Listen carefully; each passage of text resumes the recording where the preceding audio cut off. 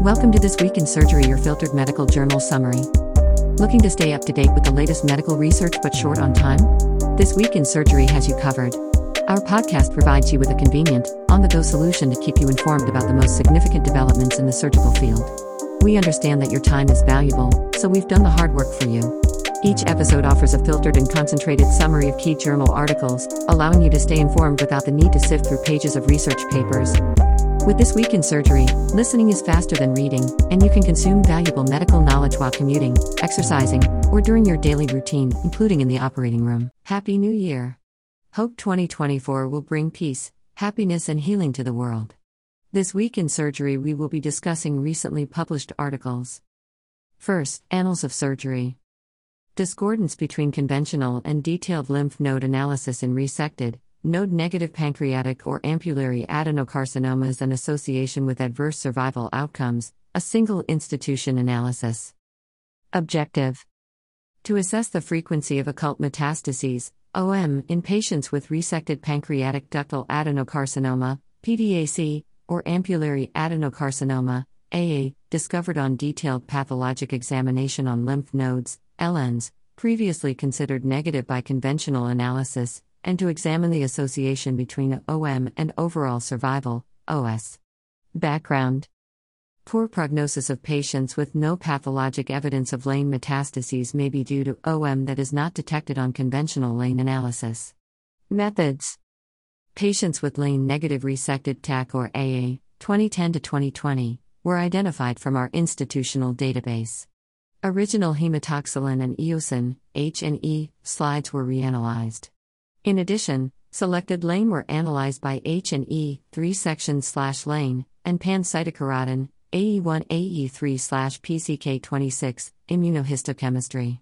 Results: a total of 598 LNs from 74 LANE-negative patients were re-examined. 19 patients, 25.7%, had OM, 9, 47.4%, were found with immunohistochemistry but not on H&E. The number of positive LNs ranged from 1 to 3. No clinico-demographic, pathologic, or treatment-related factors were associated with OM. On conventional LANE analysis, 319 patients, 15.8%, had stage IA, 934, 26.5%, had stage IB, and 719, 36.8%, had stage IA. On detailed LANE analysis, 1119 patients, 57.9%, were upstaged to IIB, whereas 819, 42.1%, had isolated tumor cells only, and 0I+. OM was associated with shorter OS, median OS, 22.3 versus 50.5 months, hazard ratio equals 3.95, 95% C, 1.58 to 9.86. Conclusions: there is a 26% discordance rate between conventional and detailed LANE pathologic analysis in resected TAC and AA. The presence of OM is associated with shorter OS.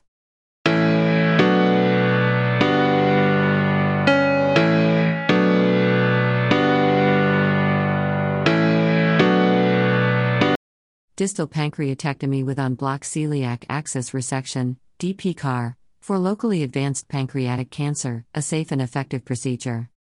Objective: to determine perioperative and oncologic outcomes after distal pancreatectomy with en-bloc resection of the celiac axis, DPCAR. Background: DPCAR can be used in a selective group of patients to resect locally advanced pancreatic cancer involving the celiac axis or common hepatic artery without arterial reconstruction by preserving retrograde blood flow via the gastroduodenal artery to the liver and stomach.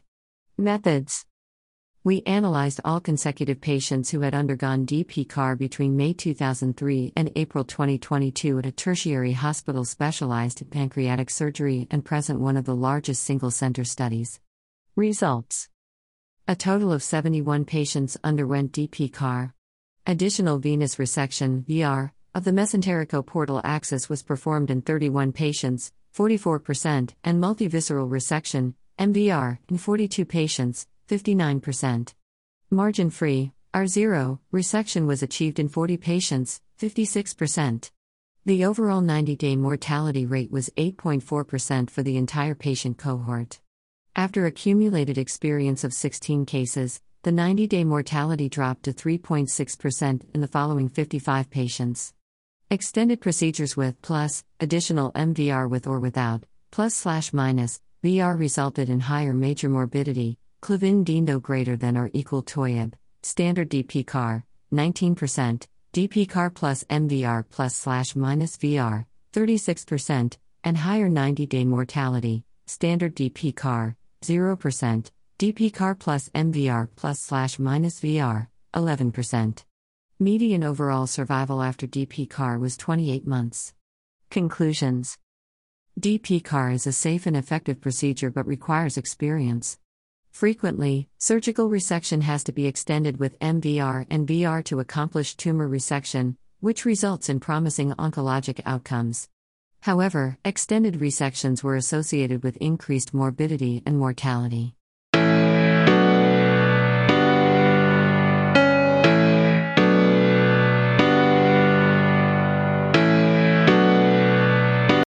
Pathological nodal and vascular involvement significantly impacts the recurrence risk in different time frames in patients with resectable and borderline resectable pancreatic cancer. Long-term conditional recurrence-free survival analysis in the setting of a neoadjuvant treatment strategy.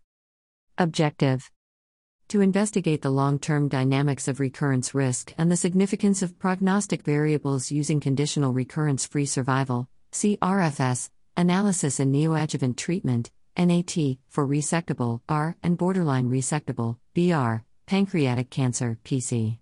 Background: CRFS analysis assesses the probability of achieving additional RFS according to the RFS already accrued. Methods: patients with NAT and subsequent resection for R/BRPC were enrolled. In the CRFS analysis, the actual 5-year RFS, 5 years, rate was calculated separately in the subgroup that had already gained a given amount of RFS. The significance levels of prognostic variables associated with 5 years were assessed regarding their time-dependent dynamics in a conditional fashion. Results: among the total 397 patients, 160 survived for more than 5 years without recurrence after surgery, actual 5 years rate, 45%. The probability of 5 years incrementally increased based on the RFS already accrued. Pathological nodal and vascular involvement were significant influencers of 5 years. The patients with nodal involvement consistently remained at significantly higher risk of recurrence than those without, even after 5 years, whereas positivity of vascular involvement was significantly associated with the risk of recurrence only during the early postoperative period and lost its significance after 3 years accrued. Conclusions. In NAT for R/BRPC, the probability of gaining additional RFS increases as a function of RFS already accrued, and the significance of prognostic variables time-dependently evolves in their own patterns during the long-term postoperative period.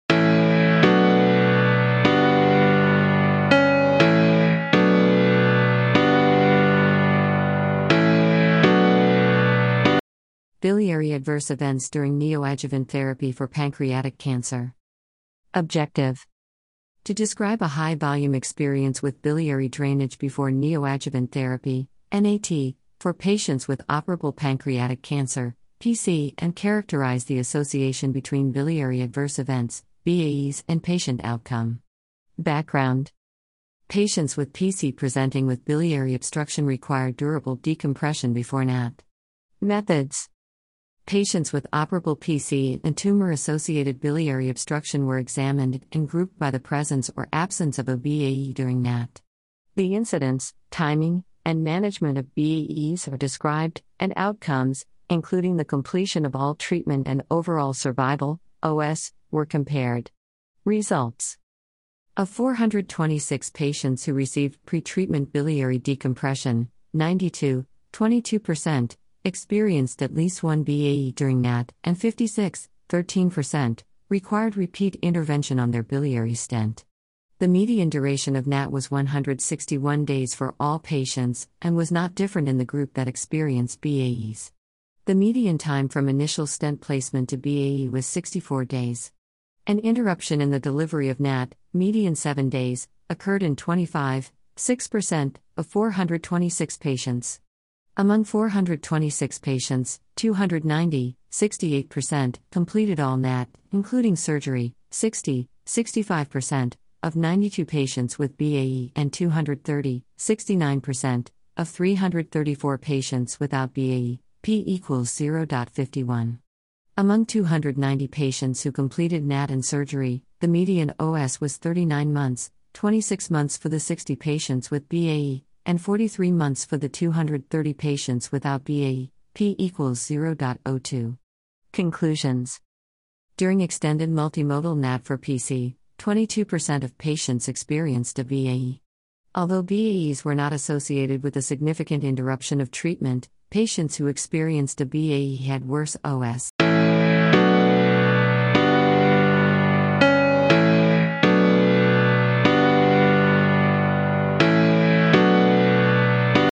The feasibility, proficiency, and mastery learning curves in 635 robotic pancreatiduodenectomies following a multi-center training program, standing on the shoulders of giants. Objective: to assess the feasibility, proficiency, and mastery learning curves for robotic pancreatiduodenectomy, RPD, in second-generation RPD centers following a multi-center training program adhering to the IDEAL framework. Background: the long learning curves for RPD reported from pioneering expert centers may discourage centers interested in starting an RPD program. However, the feasibility, proficiency, and mastery learning curves may be shorter in second-generation centers that participated in dedicated RPD training programs, although data are lacking. We report on the learning curves for RPD in second-generation centers trained in a dedicated nationwide program. Methods: post hoc analysis of all consecutive patients undergoing RPD in 7 centers that participated in the LAYLABS 3 training program, each with a minimum annual volume of 50 pancreatiduodenectomies, using the mandatory Dutch pancreatic cancer audit, March 2016 – December 2021. Cumulative sum analysis determined cutoffs for the 3 learning curves: operative time for the feasibility, 1, risk-adjusted major complication, Clavin-Dindo grade greater than or equal to 3, for the proficiency, 2, and textbook outcome for the mastery, 3, learning curve. Outcomes before and after the cutoffs were compared for the proficiency and mastery learning curves. A survey was used to assess changes in practice and the most valued lessons learned. Results: overall, 635 RPD were performed by 17 trained surgeons, with a conversion rate of 6.6%, n equals 42. The median annual volume of RPD per center was 22.5 plus or minus 6.8. From 2016 to 2021, the nationwide annual use of RPD increased from 0% to 23%, whereas the use of laparoscopic pancreatiduodenectomy decreased from 15% to 0%. The rate of major complications was 36.9%, n equals 234, surgical site infection 6.3%, n equals 40, postoperative pancreatic fistula, grade BC 26.9%, n equals 171, and 30-day in-hospital mortality 3.5%, n equals 22. Cutoffs for the feasibility, proficiency, and mastery learning curves were reached at 15, 62, and 84 RPD. Major morbidity and 30-day in-hospital mortality did not differ significantly before and after the cutoffs for the proficiency and mastery learning curves. Conclusions: the feasibility, proficiency, and mastery learning curves for RPD at 15, 62, and 84 procedures in second-generation centers after a multi-center training program were considerably shorter than previously reported from pioneering expert centers. The learning curve cutoffs and prior laparoscopic experience did not impact major morbidity and mortality. These findings demonstrate the safety and value of a nationwide training program for RPD in centers with sufficient volume.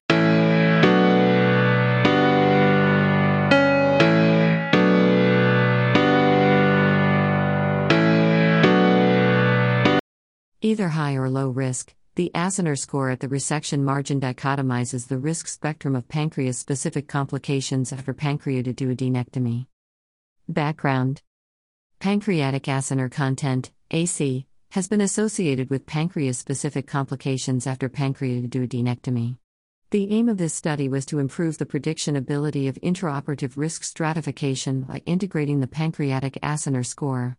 Methods: a training and validation cohort underwent pancreatidodenectomy with a subsequent histologic assessment of pancreatic section margins for AC, fibrosis, FC, and fat. Intraoperative risk stratification, pancreatic texture, duct diameter, and pancreas-specific complications, postoperative hyperamylasemia, PO, post-pancreatectomy acute pancreatitis, PAP, pancreatic fistula, POP, were classified according to ISC's definitions.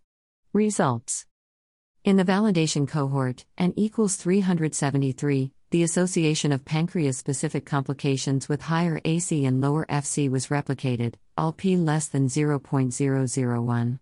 In the entire cohort, N equals 761, the ISC's classification allocated 275, 36%, patients into intermediate risk classes B, PO 32%/PAP 3%/POP 17%, and C, PO 36%/PAP 9%/POP 33%.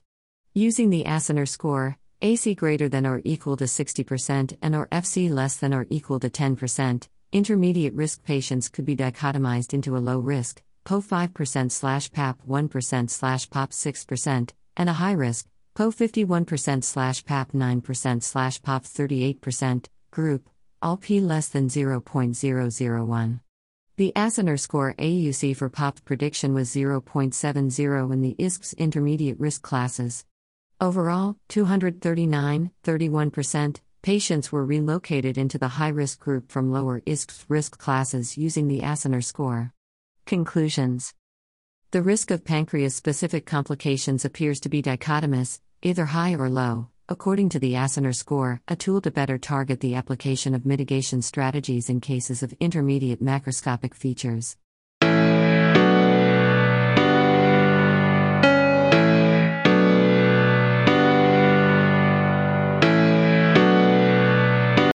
Impact of community privilege on access to care among patients following complex cancer surgery.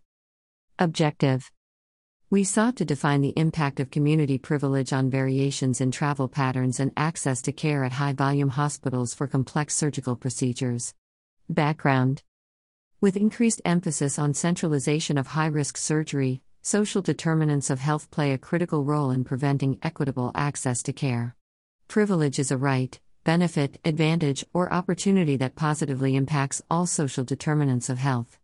Methods: the California Office of Statewide Health Planning database identified patients who underwent esophagectomy, S, pneumonectomy, PN, pancreatectomy, PA, or proctectomy, PR, for a malignant diagnosis between 2012 and 2016 and was merged using zip codes with the Index of Concentration of Extremes, a validated metric of both spatial polarization and privilege obtained from the American Community Survey. Clustered multivariable regression was performed to assess the probability of undergoing care at a high-volume center, bypassing the nearest and high-volume center, and total real driving time and travel distance.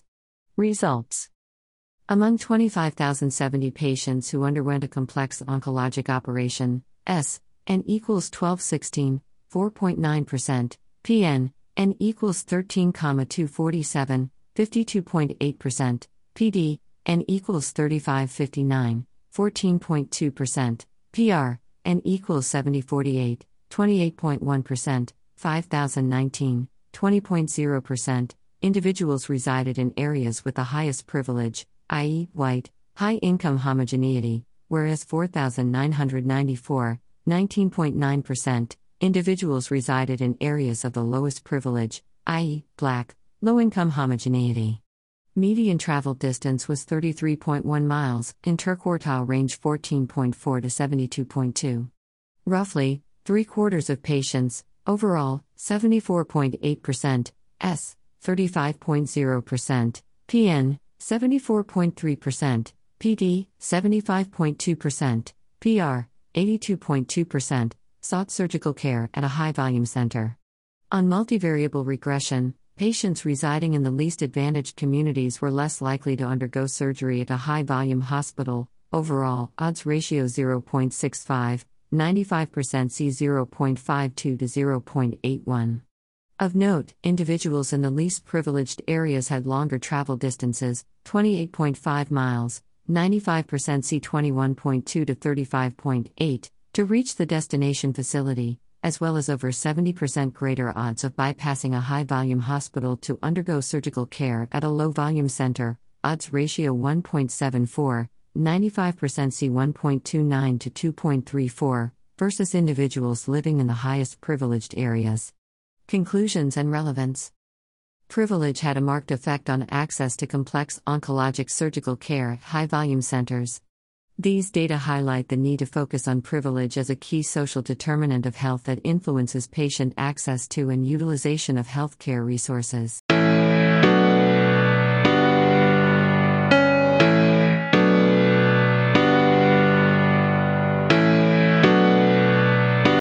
Operative time is associated with postoperative complications after pulmonary lobectomy. Objective: to investigate the association between operative time and postoperative outcomes.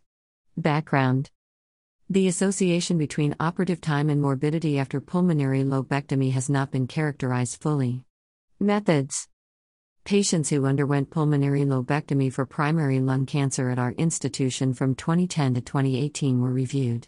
Exclusion criteria included clinical stage greater than or equal TOI of disease, conversion to thoracotomy, and previous ipsilateral lung treatment. Operative time was measured from incision to closure. Relationships between operative time and outcomes were quantified using multivariable mixed effects models with surgeon-level random effects.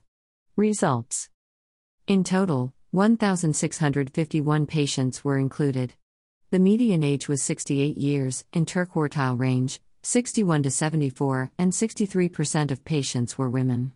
Median operative time was 3.2 hours, interquartile range, 2.7 to 3.8, for all cases, 3.0 hours for open procedures, 3.3 hours for video-assisted thoracoscopies, and 3.3 hours for robotic procedures, p equals 0.0002.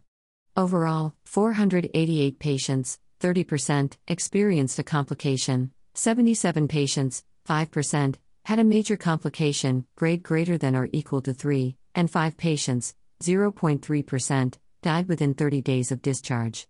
On multivariable analysis, operative time was associated with higher odds of any complication, odds ratio per hour, 1.37, 95% confidence interval, c. 1.20 to 1.57, p less than 0.0001, and major complication, odds ratio per hour, 1.41, 95% C, 1.21 to 1.64, p less than 0.0001.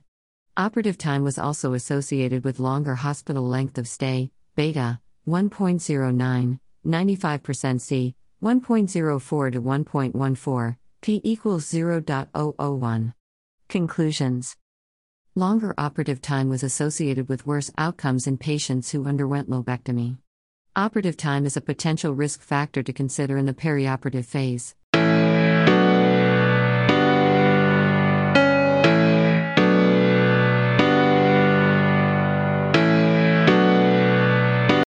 Single nuclei RNA profiling reveals disruption of adipokin and inflammatory signaling in adipose tissue of burn patients. Objective: we conducted a large-scale investigation of the systemic and adipose tissue-specific alterations in a clinical population of burn patients to identify factors that may influence hypermetabolism. Background: previous research has identified chronic disturbances in adipose tissue inflammation, lipolysis, and browning, which may drive the perpetuation of hypermetabolism following the severe adrenergic stress of a burn injury. Given that adipose tissue is thought to be a central node in the regulation of systemic metabolism, we believe that systematically delineating the pathologic role of adipose tissue post-burn will lead to the identification of novel interventions to mitigate morbidity and mortality from severe burns. Methods: this was a single-institution cohort study, which obtained plasma and subcutaneous adipose tissue samples from severely burned adult patients over various time points during acute hospitalization. Whole-body clinical, metabolic, and inflammatory mediators were assessed in plasma, while genetic analyses through RT-qPCR and single-nuclei RNA sequencing were conducted in adipose tissue. Results: Systemic inflammation and adrenergic stress increase IL-6 signaling, lipolysis, browning, and adipocan dysfunction in the adipose tissue of adult burn patients, which may further propagate the long-term hypermetabolic response. Moreover, using single-nuclei RNA sequencing, we provide the first comprehensive characterization of alterations in the adipose tissue microenvironment occurring at acute and chronic stages post-burn. Conclusion: we provide novel insight toward the effect of burns on adipocan release, inflammatory signaling pathways, and adipose heterogeneity over the trajectory of acute and chronic stages.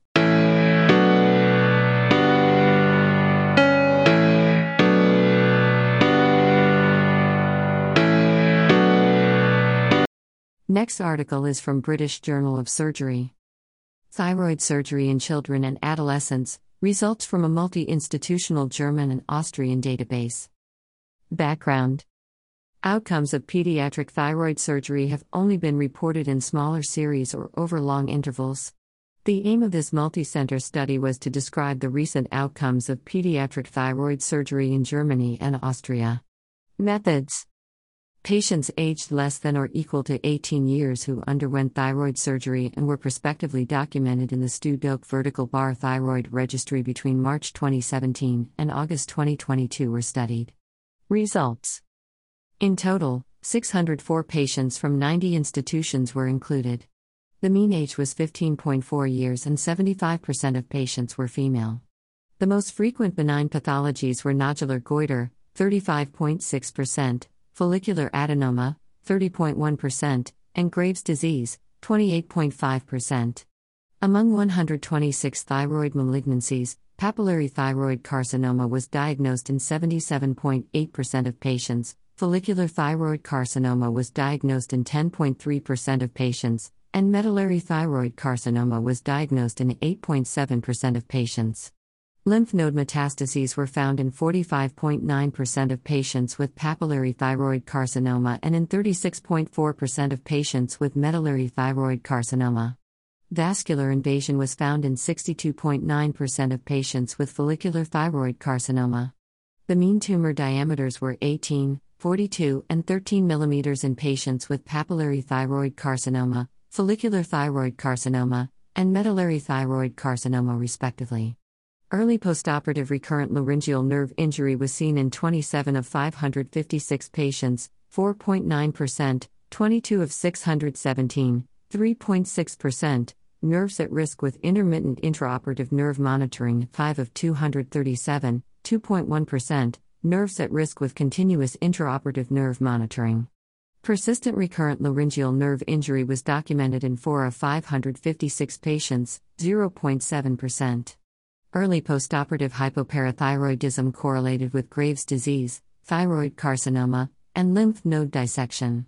Conclusion: papillary thyroid carcinoma and follicular thyroid carcinoma in children were often advanced at presentation. Persistent or recurrent lymph node metastases were mainly seen in papillary thyroid carcinoma. Overall survival was excellent, but longer follow-up is needed.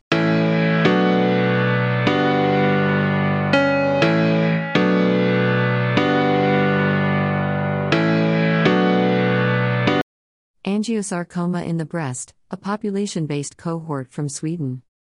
Background: breast angiosarcoma is a rare disease mostly observed in breast cancer (BC) patients who have previously received radiotherapy (RT).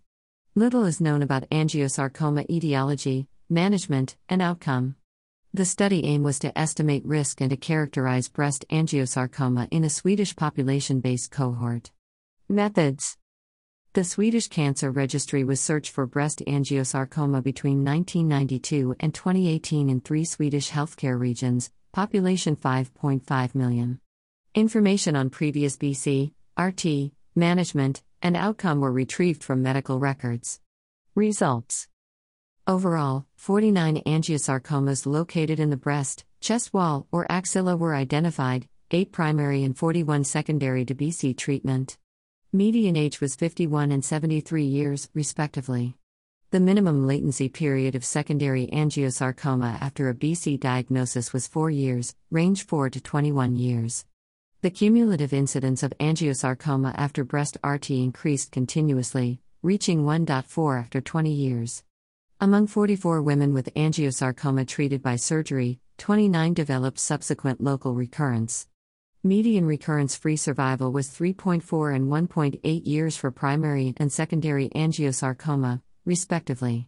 The 5-year overall survival probability for the whole cohort was 50%, 95% CI, 21% minus 100% for primary breast angiosarcoma and 35%, 95% CI, 23% minus 54% for secondary angiosarcoma.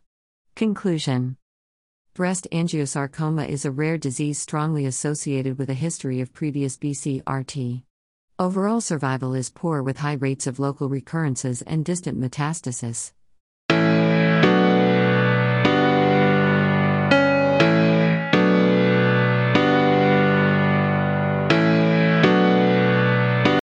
Next article is from Journal of Vascular Surgery.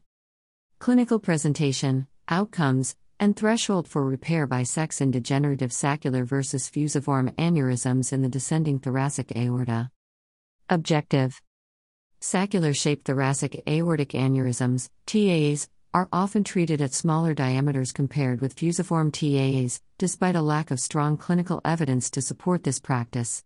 The aim of this study was to examine differences in presentation, treatment, and outcomes between saccular TAAs and fusiform TAAs in the descending thoracic aorta. We also examined the need for sex-specific treatment thresholds for TAAs. Methods: All Vascular Quality Initiative (VQI) patients undergoing thoracic endovascular aneurysm repair (TEVAR) for degenerative TAAs in the descending thoracic aorta from 2012 through 2022 were reviewed. Patients were stratified by urgency, emergent/urgent versus elective repairs, ruptured/symptomatic. Demographics, comorbidities, anatomical/procedural characteristics, and outcomes for fusiform TAAs and saccular TAAs were compared. Cumulative distribution curves were used to plot the proportion of patients who underwent emergent/urgent repair according to sex-stratified aortic diameter. Results: among 655 emergent/urgent TEVARs, 37% were performed for saccular TAAs, whereas among 1,352 elective TEVARs, 35% had saccular TAA morphology. Compared with fusiform TAAs, saccular TAAs more frequently underwent emergent/urgent, ruptured/symptomatic, TEVAR below the repair threshold in both females, less than 50 mm, 38% versus 10%, relative risk, 3.39, 95% confidence interval, c. 2.04 to 5.70, p less than 0.001, and males, less than 55 mm, 47% versus 21%, relative risk, 2.26, 95% c. 1.60 to 3.18, p less than 0.001. Moreover, among patients with emergent/urgent fusiform TAAs, females presented at smaller diameters compared with males, whereas there was no difference in preoperative aneurysm diameter among patients with saccular TAAs. Regarding outcomes, emergent/urgent treated saccular TAAs had similar postoperative outcomes and 5-year mortality compared with fusiform TAAs. Nevertheless, in the elective cohort, patients with saccular TAAs had similar postoperative mortality compared with those with fusiform TAAs, but a lower rate of postoperative spinal cord ischemia, 0.7% versus 3.2%, p equals 0.010. Conclusions: patients with saccular TAAs underwent emergent/urgent TEVAR at smaller diameters than those with fusiform TAAs, supporting current clinical practice guideline recommendations that saccular TAAs warrant treatment at smaller diameters. Furthermore, these data support a sex-specific treatment threshold for patients with fusiform TAAs, but not for those with saccular TAAs. Although there were no differences in outcomes following TEVAR between morphologies in the emergent/urgent cohort, patients with saccular TAAs who were treated electively were associated with higher 5-year mortality compared with those with fusiform TAAs.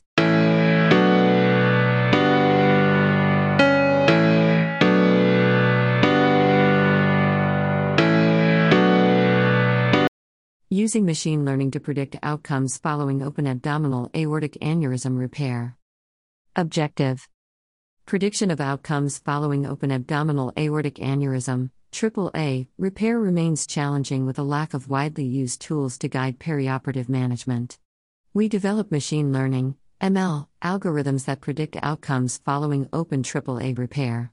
Methods: the Vascular Quality Initiative, VQI, database was used to identify patients who underwent elective open AAA repair between 2003 and 2023. Input features included 52 preoperative demographic/clinical variables. All available preoperative variables from VQI were used to maximize predictive performance. The primary outcome was in-hospital major adverse cardiovascular event, MACE, composite of myocardial infarction, stroke, or death. Secondary outcomes were individual components of the primary outcome, other in-hospital complications, and 1-year mortality and any reintervention. We split our data into training, 70%, and test, 30%, sets.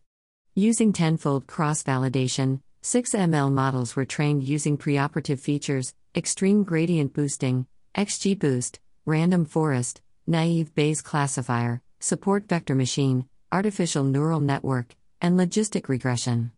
The primary model evaluation metric was area under the receiver operating characteristic curve, ORAC. Model robustness was evaluated with calibration plot and Breyer score. The top 10 predictive features in our final model were determined based on variable importance scores.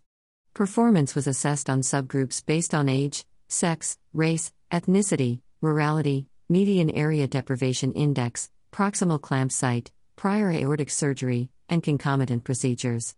Results: overall, 12,027 patients were included. The primary outcome of in-hospital MACE occurred in 630 patients, 5.2%. Compared with patients without a primary outcome, those who developed in-hospital MACE were older with more comorbidities, demonstrated poorer functional status, had more complex aneurysms, and were more likely to require concomitant procedures. Our best-performing prediction model for in-hospital MACE was XGBoost, achieving an ORAC of 0.93, 95% confidence interval, 0.92 to 0.94. Comparatively, logistic regression had an ORAC of 0.71, 95% confidence interval, 0.70 to 0.73. For secondary outcomes, XGBoost achieved ORACs between 0.84 and 0.94. The calibration plot showed good agreement between predicted and observed event probabilities with a Breyer score of 0.05. Conclusions: open AAA repair outcomes can be accurately predicted using preoperative data with our ML models, which perform better than logistic regression. Our automated algorithms can help guide risk mitigation strategies for patients being considered for open AAA repair to improve outcomes.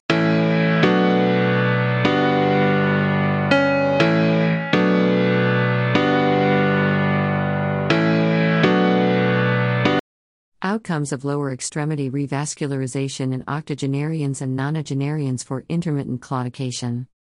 Objective: revascularization for intermittent claudication, IC, due to infrainguinal peripheral arterial disease, PAD, is dependent on durability and expected benefit.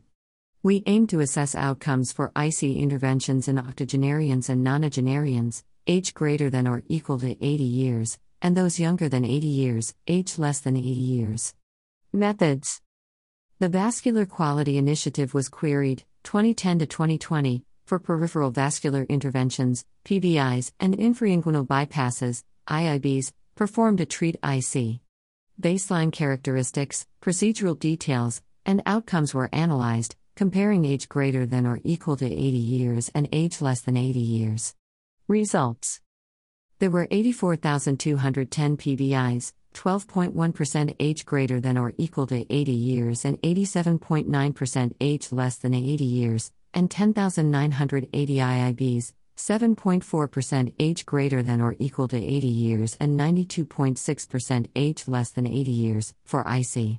For PVI, patients aged greater than or equal to 80 years more often underwent femoropopliteal, 70.7% versus 58.1%, and infrapopliteal, 19% versus 9.3%, interventions, and less often iliac interventions, 32.1% versus 48%, p less than 0.001 for all.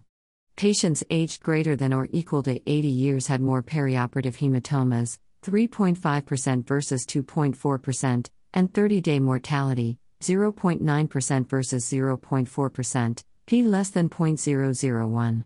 At 1 year post-intervention, the age greater than or equal to 80 years cohort had fewer independently ambulatory patients, 80% versus 91.5%, p less than 0.001. Kaplan-Meier analysis showed patients aged greater than or equal to 80 years had lower reintervention/amputation-free survival, 81.4% versus 86.8%, amputation-free survival, 87.1% versus 94.1%, and survival, 92.3% versus 96.8%, p less than 0.001, at 1 year after PVI. Risk-adjusted analysis showed that age greater than or equal to 80 years was associated with higher reintervention/amputation/death, hazard ratio, HR, 1.22, 95% confidence interval, C, 1.1 to 1.35, amputation/death, HR, 1.85, 95% C, 1.61 to 2.13, and mortality, HR, 1.92, 95% C, 1.66 to 2.23, p less than 0.001 for all, for PVI. For IIB, patients aged greater than or equal to 80 years more often had an infrapopliteal target, 28.4% versus 19.4%, and had higher 30-day mortality, 1.3% versus 0.5%, renal failure, 4.1% versus 2.2%, and cardiac complications, 5.4% versus 3.1%, p less than 0.001. At 1 year, the age greater than or equal to 80 years group had fewer independently ambulatory patients, 81.7% versus 88.8%, p equals 0.02. Kaplan-Meier analysis showed that the age greater than or equal to 80 years cohort had lower reintervention/amputation-free survival, 75.7% versus 81.5%, amputation-free survival, 86.9% versus 93.9%, and survival, 90.4% versus 96.5%, p less than 0.001 for all. Conclusions. Octogenarians and nonagenarians have greater perioperative morbidity and long-term ambulatory impairment, limb loss, and mortality after PVI and IIB for claudication. Risks of intervention on elderly patients with claudication should be carefully weighed against the perceived benefits of revascularization. Medical and exercise therapy efforts should be maximized in this population.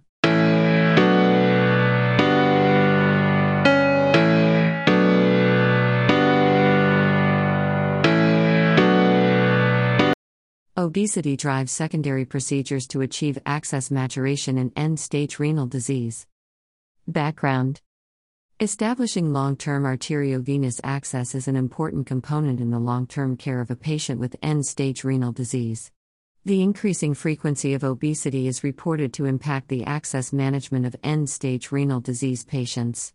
This study aims to evaluate the outcomes of arteriovenous fistulae, AVF, in obese and non-obese patients. Methods. A retrospective review of all patients over 10 years with primary autogenous AVF, radiocephalic, brachiocephalic, and brachiobacillic, was undertaken at a single center. Patients were subcategorized by body mass index into non-obese, class 1, 2, and 3 obesity. Outcomes of maturation: successful progression to hemodialysis, reintervention, functional dialysis, continuous hemodialysis for 3 consecutive months, and patency were examined. Results. From January 1999 to December 2019, 2,311 patients, 67% female, mean age, 61 plus or minus 15 years, underwent primary AVF placement, 12% radiocephalic, 53% brachiocephalic, and 35% brachiobacillic. 41% were non-obese, 29% had class I obesity, 19% had class 2 obesity, and 11% had class 3 obesity.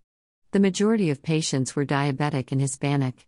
The 30-day major adverse cardiovascular event rate was elevated in class 2, 0.20%, and class 3, 0.50%, Obesity compared with Class I obesity, 0.15%, and non-obese, 0.05%.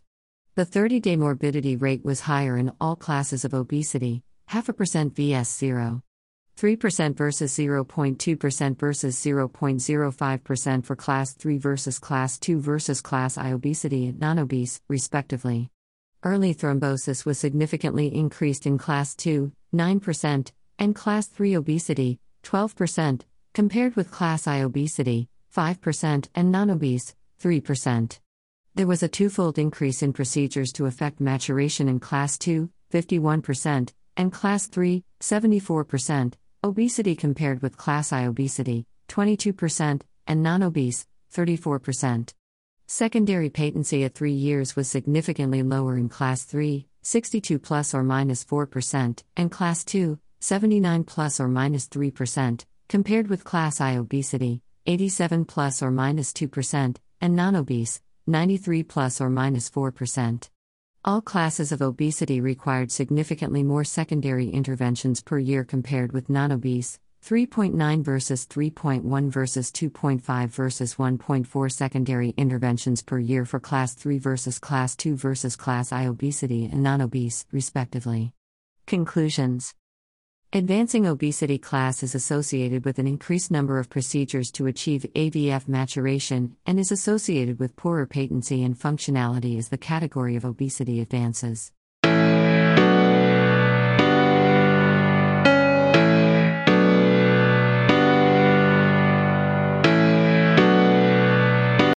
Next article is from Annals of Surgical Oncology. Factors associated with 1-year mortality in elderly patients, age greater than or equal to 80 years, with cancer undergoing major abdominal surgery, a retrospective cohort study. Background. The number of elderly patients undergoing major abdominal surgery is increasing, but the factors affecting their postoperative outcomes remain unclear. This study aimed to identify the factors associated with 1-year mortality among elderly patients, age greater than or equal to 80 years, with cancer undergoing major abdominal surgery. Methods. This retrospective cohort study was conducted from March 2009 to December 2020. The study enrolled 378 patients 80 years old or older who underwent major abdominal surgery. The main outcome was 1-year mortality, and the factors associated with mortality were analyzed. Results. Of the 378 patients, 92 died at 1 year, 24.3%, whereas the 30-day mortality rate was 4%, and equals 15. In the multivariate analysis, the factors independently associated with 1-year mortality were preoperative Eastern Cooperative Oncology Group, ECOG, performance status, PS, score higher than 1, odds ratio, or 3.189, 95% confidence interval, C, 1.595 to 6.377, P equals 0.001, preoperative weight loss greater than 3 kilograms, or 2.145, 95% C, 1.044 to 4.404, P equals 0.038, use of an intraoperative vasopressor or 3.090, 95% C, 1.188 to 8.042, P equals 0.021, and postoperative red blood cell units, or 1.212, 95% C, 1.045 to 1.405, P equals 0.011. Survival was associated with perioperative management according to an enhanced recovery after surgery, ERAS, protocol, or 0.370, 95% C, 0.160 to 0.854, P equals 0.006, and supramesocholic surgery, or 0.371, 95% C, 0.158 to 0.871, P equals 0.023. Conclusion. The study identified several factors associated with an encouraging 1-year mortality rate in this setting. These results highlight the need for identification of suitable targets to optimize pre, intra, and postoperative management in order to improve outcomes for this vulnerable population.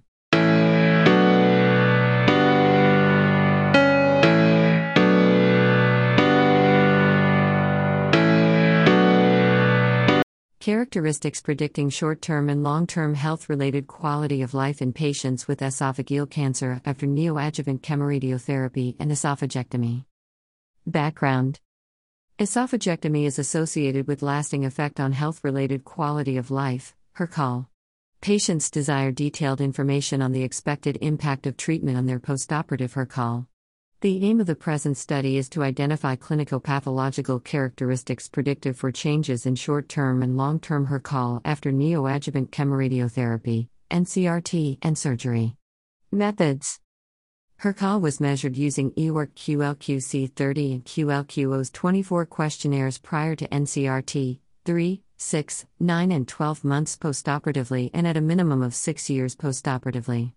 Based on previous experience and available literature, several subgroups were predefined for different clinicopathological characteristics: baseline global HERCAL, WHO performance status, histology, tumor stage, and tumor location.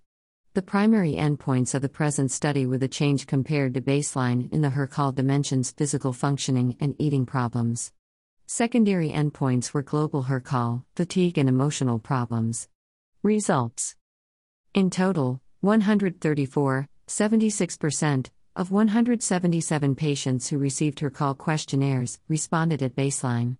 Patients who reported a high baseline global HERCAL had a more severe deterioration in eating problems, plus 14.5 to plus 18.0, global HERCAL, minus 16.0 to minus 28.0, and fatigue, plus 10.5 to plus 14.9, up to 6 years postoperatively compared to patients who reported a low baseline global HERCAL. Patients who had stage 2 tumor, UIC 6th edition, had a more severe deterioration in eating problems, plus 14.6 to plus 19.0, and global HERCAL, minus 10.1 to minus 17.1, than patients who had stage 3 tumor. Conclusions: the results suggest that patients with locally advanced esophageal cancer in favorable condition at baseline decline more in terms of various HERCAL outcomes.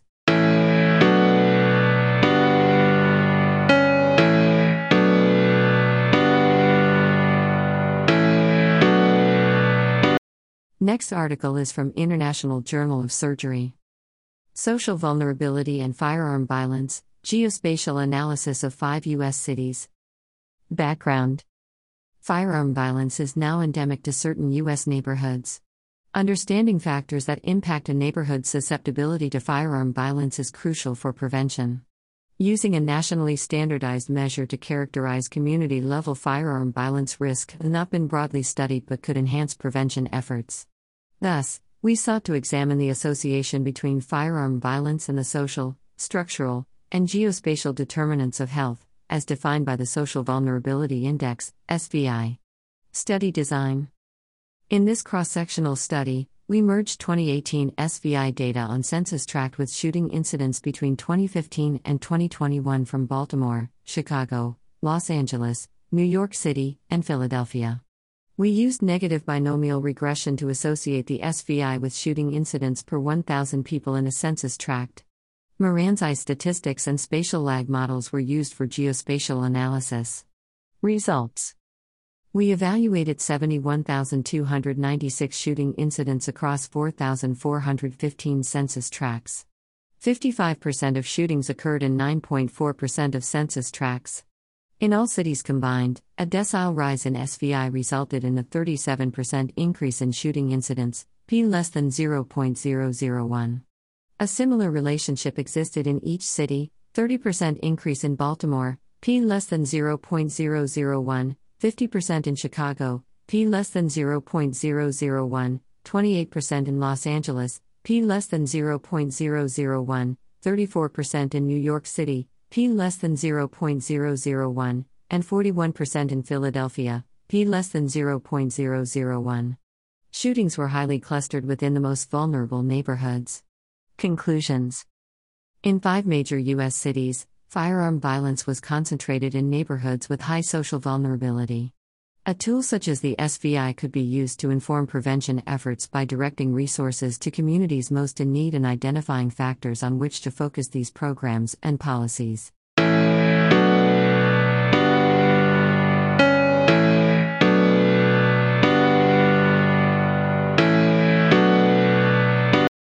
Next article is from Journal of Trauma and Acute Care Surgery.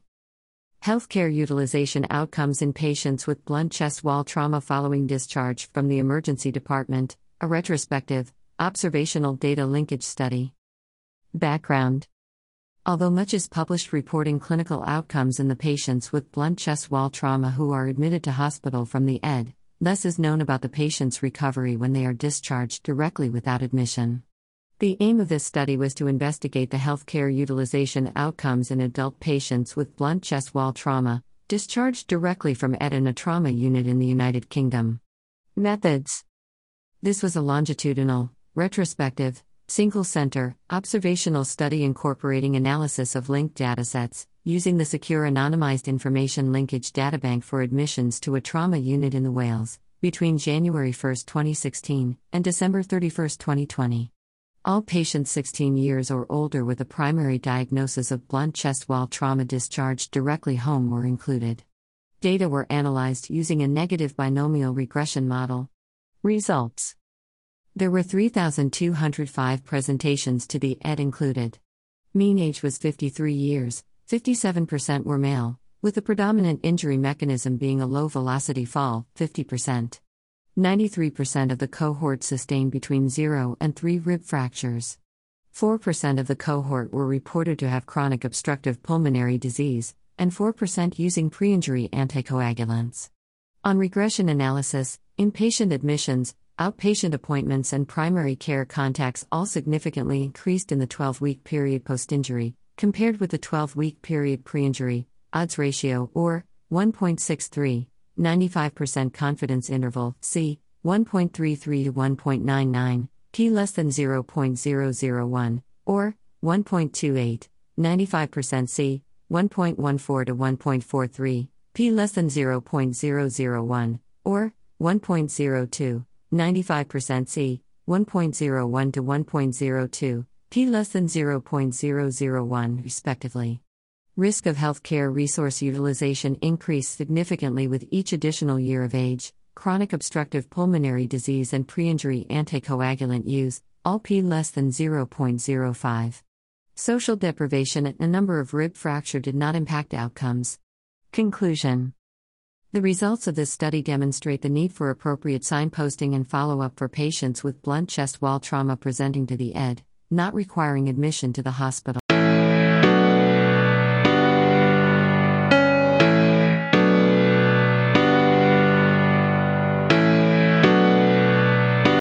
Next article is from the American Journal of Surgery. The proteomic and metabolomic signatures of isolated and polytrauma traumatic brain injury. Background. The interactions of polytrauma, shock, and traumatic brain injury, TBI, on thromboinflammatory responses remain unclear and warrant investigation as we strive towards personalized medicine in trauma. We hypothesized that comprehensive omics characterization of plasma would identify unique metabolic and thromboinflammatory pathways following TBI. Methods. Patients were categorized as TBI versus non-TBI and stratified into polytrauma or minimally injured. Discovery omics was employed to quantify the top differently expressed proteins and metabolites of TBI and non-TBI patient groups. Results. TBI compared to non-TBI showed gene enrichment in coagulation/complement cascades and neuronal markers. TBI was associated with elevation in glycolytic metabolites and conjugated bile acids.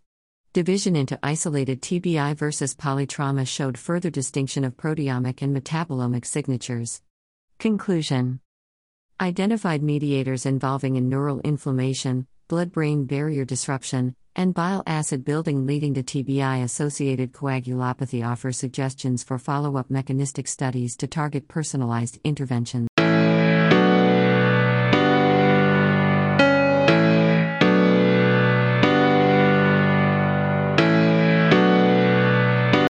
The in vitro influence of urea concentration on thromboelastography in patients with and without end-stage renal disease. Background. End-stage renal disease, ESRD, is associated with platelet dysfunction but also thromboembolic complications. The specific role of increased blood urea nitrogen, BUN, on coagulation is unclear. We aim to characterize thromboelastography, TEG, parameters from males and females with ESRD and normal kidney function, and evaluate if exogenous urea in vitro reproduced those TEG differences. Methods. We collected blood samples from 20 living kidney donors and 20 kidney recipients. TEG was performed without and with 2 increasing urea concentrations in vitro. TEG parameters were compared between recipients and donors. Results. Blood from kidney recipients showed baseline increased maximum amplitude, MA, and shortened time to maximum amplitude, TMA, compared to donors. These differences were not confirmed in females. In all patients, BUN was inversely correlated with TMA, R equals -0.342, P equals 0.031. In males, BUN and creatinine concentration showed a direct correlation with MA, 0.583, P equals 0.007, and an inverse correlation with TMA, R equals -0.520, P equals 0.019. Urea in vitro decreased R time, P equals 0.005, and increased LY30, P equals 0.009, in donors but not recipients. Conclusions. ESRD is associated with increased MA and decreased TMA on TEG. No change in MA was observed with increasing urea concentrations in vitro. Gender-specific variability in TEG parameters were observed.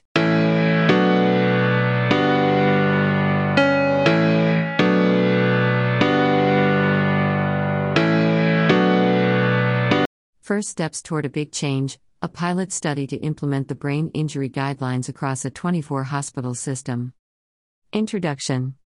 The Modified Brain Injury Guidelines, BIG, support a subset of low-risk patients to be managed without repeat head computed tomography, RHCT, neurosurgical consult, NSC, or hospital transfer/admission.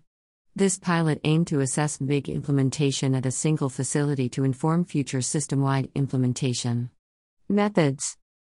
Single cohort pilot trial at a Level I trauma center, December 2021 – August 2022. Adult patients included if TICH meeting BIG 1 or 2 criteria. BIG 3 patients excluded. Results. No patients required neurosurgical intervention. 72 RHCT and 83 NSC were prevented. 21 isolated BIG 1 were safely discharged home from the ED. No hospital readmissions for TICH. Protocol adherence rate was 92%. Conclusion. Implementation of the MBIG at a single trauma center is feasible and optimizes resource utilization. This pilot study will inform an implementation trial of the MBIG across a 24-hospital integrated health system.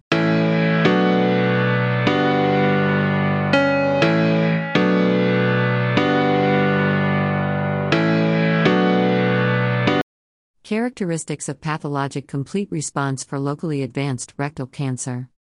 Background. Neoadjuvant chemoradiation, NACRT, is the standard of care for locally advanced rectal cancers. The purpose of this study was to determine patient and tumor factors associated with a pathologic complete response, PCR. Methods. The National Surgical Quality Improvement Program Proctectomy Targeted Database was utilized to identify all patients from 2016 to 2020 who underwent NACRT followed by proctectomy with curative intent for T34N02 rectal cancers. Results. A total of 1891 patients were included, of which 253, 13.4%, demonstrated a PCR.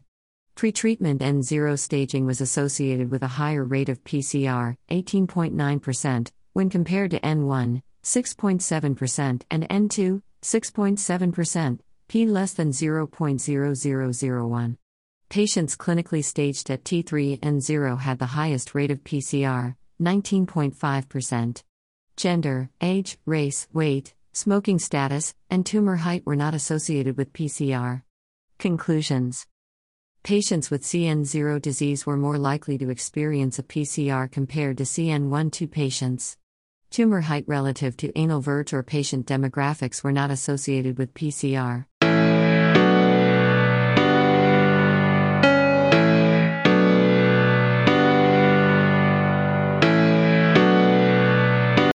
Outcomes of subsequent abdominal operations after an initial ventral hernia repair. Introduction. Nearly 20% of ventral hernia repair (VHR) patients require a subsequent abdominal operation (SAO), and mesh position may impact the complexity and outcome of the SAO. Methods: retrospective review of VHR with mesh from 2006 to 2020 from an internal database and the AIC. Primary outcomes measured incidence, complexity, and complications of SAO relative to mesh position.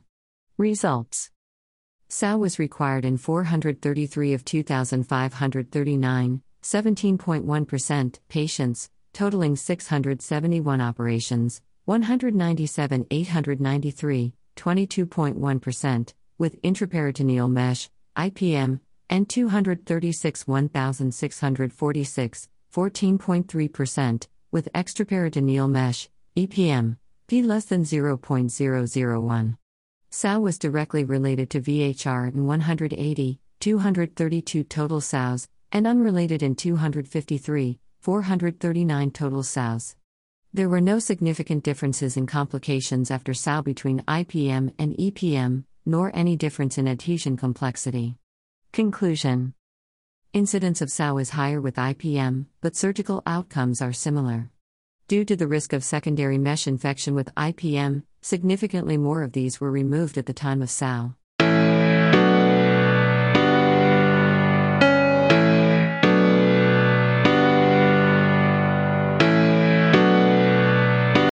Rectus to defect ratio for estimating the complexity of ventral hernia repair, is it reliable for robotic surgery? Introduction. The rectus to defect ratio, RDR, has been previously described as a metric which enables surgeons to estimate the need to perform additional myofascial release, AMR, in addition to open Rives Stopa retromuscular hernia repair. We sought to validate this measurement specifically for patients undergoing robotic totally extraperitoneal, ETEP, hernia repair.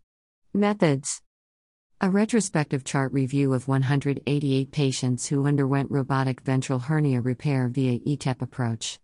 RDR on preoperative CT was compared to the final operation rendered. The primary endpoint was the RDR's ability to predict the need for TAR to achieve fascial closure. Results: of 188 patients, 154 were repaired with rectus myofascial release, while 34 also required TAR. There was a linear decrease in the need for TAR with increasing RDR.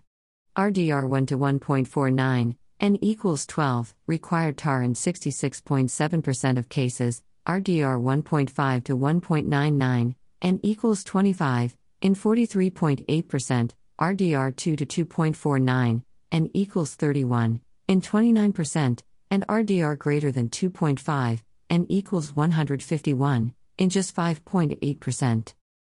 Conclusion: the RDR accurately predicts the need for TAR to achieve fascial closure during robotic ETEP ventral hernia repair. An RDR greater than 2.5 portends fascial closure without TAR 94.2% of cases. Thank you for listening to This Week in Surgery, your filtered medical journal summary. Have a great week ahead, stay blessed and be humane.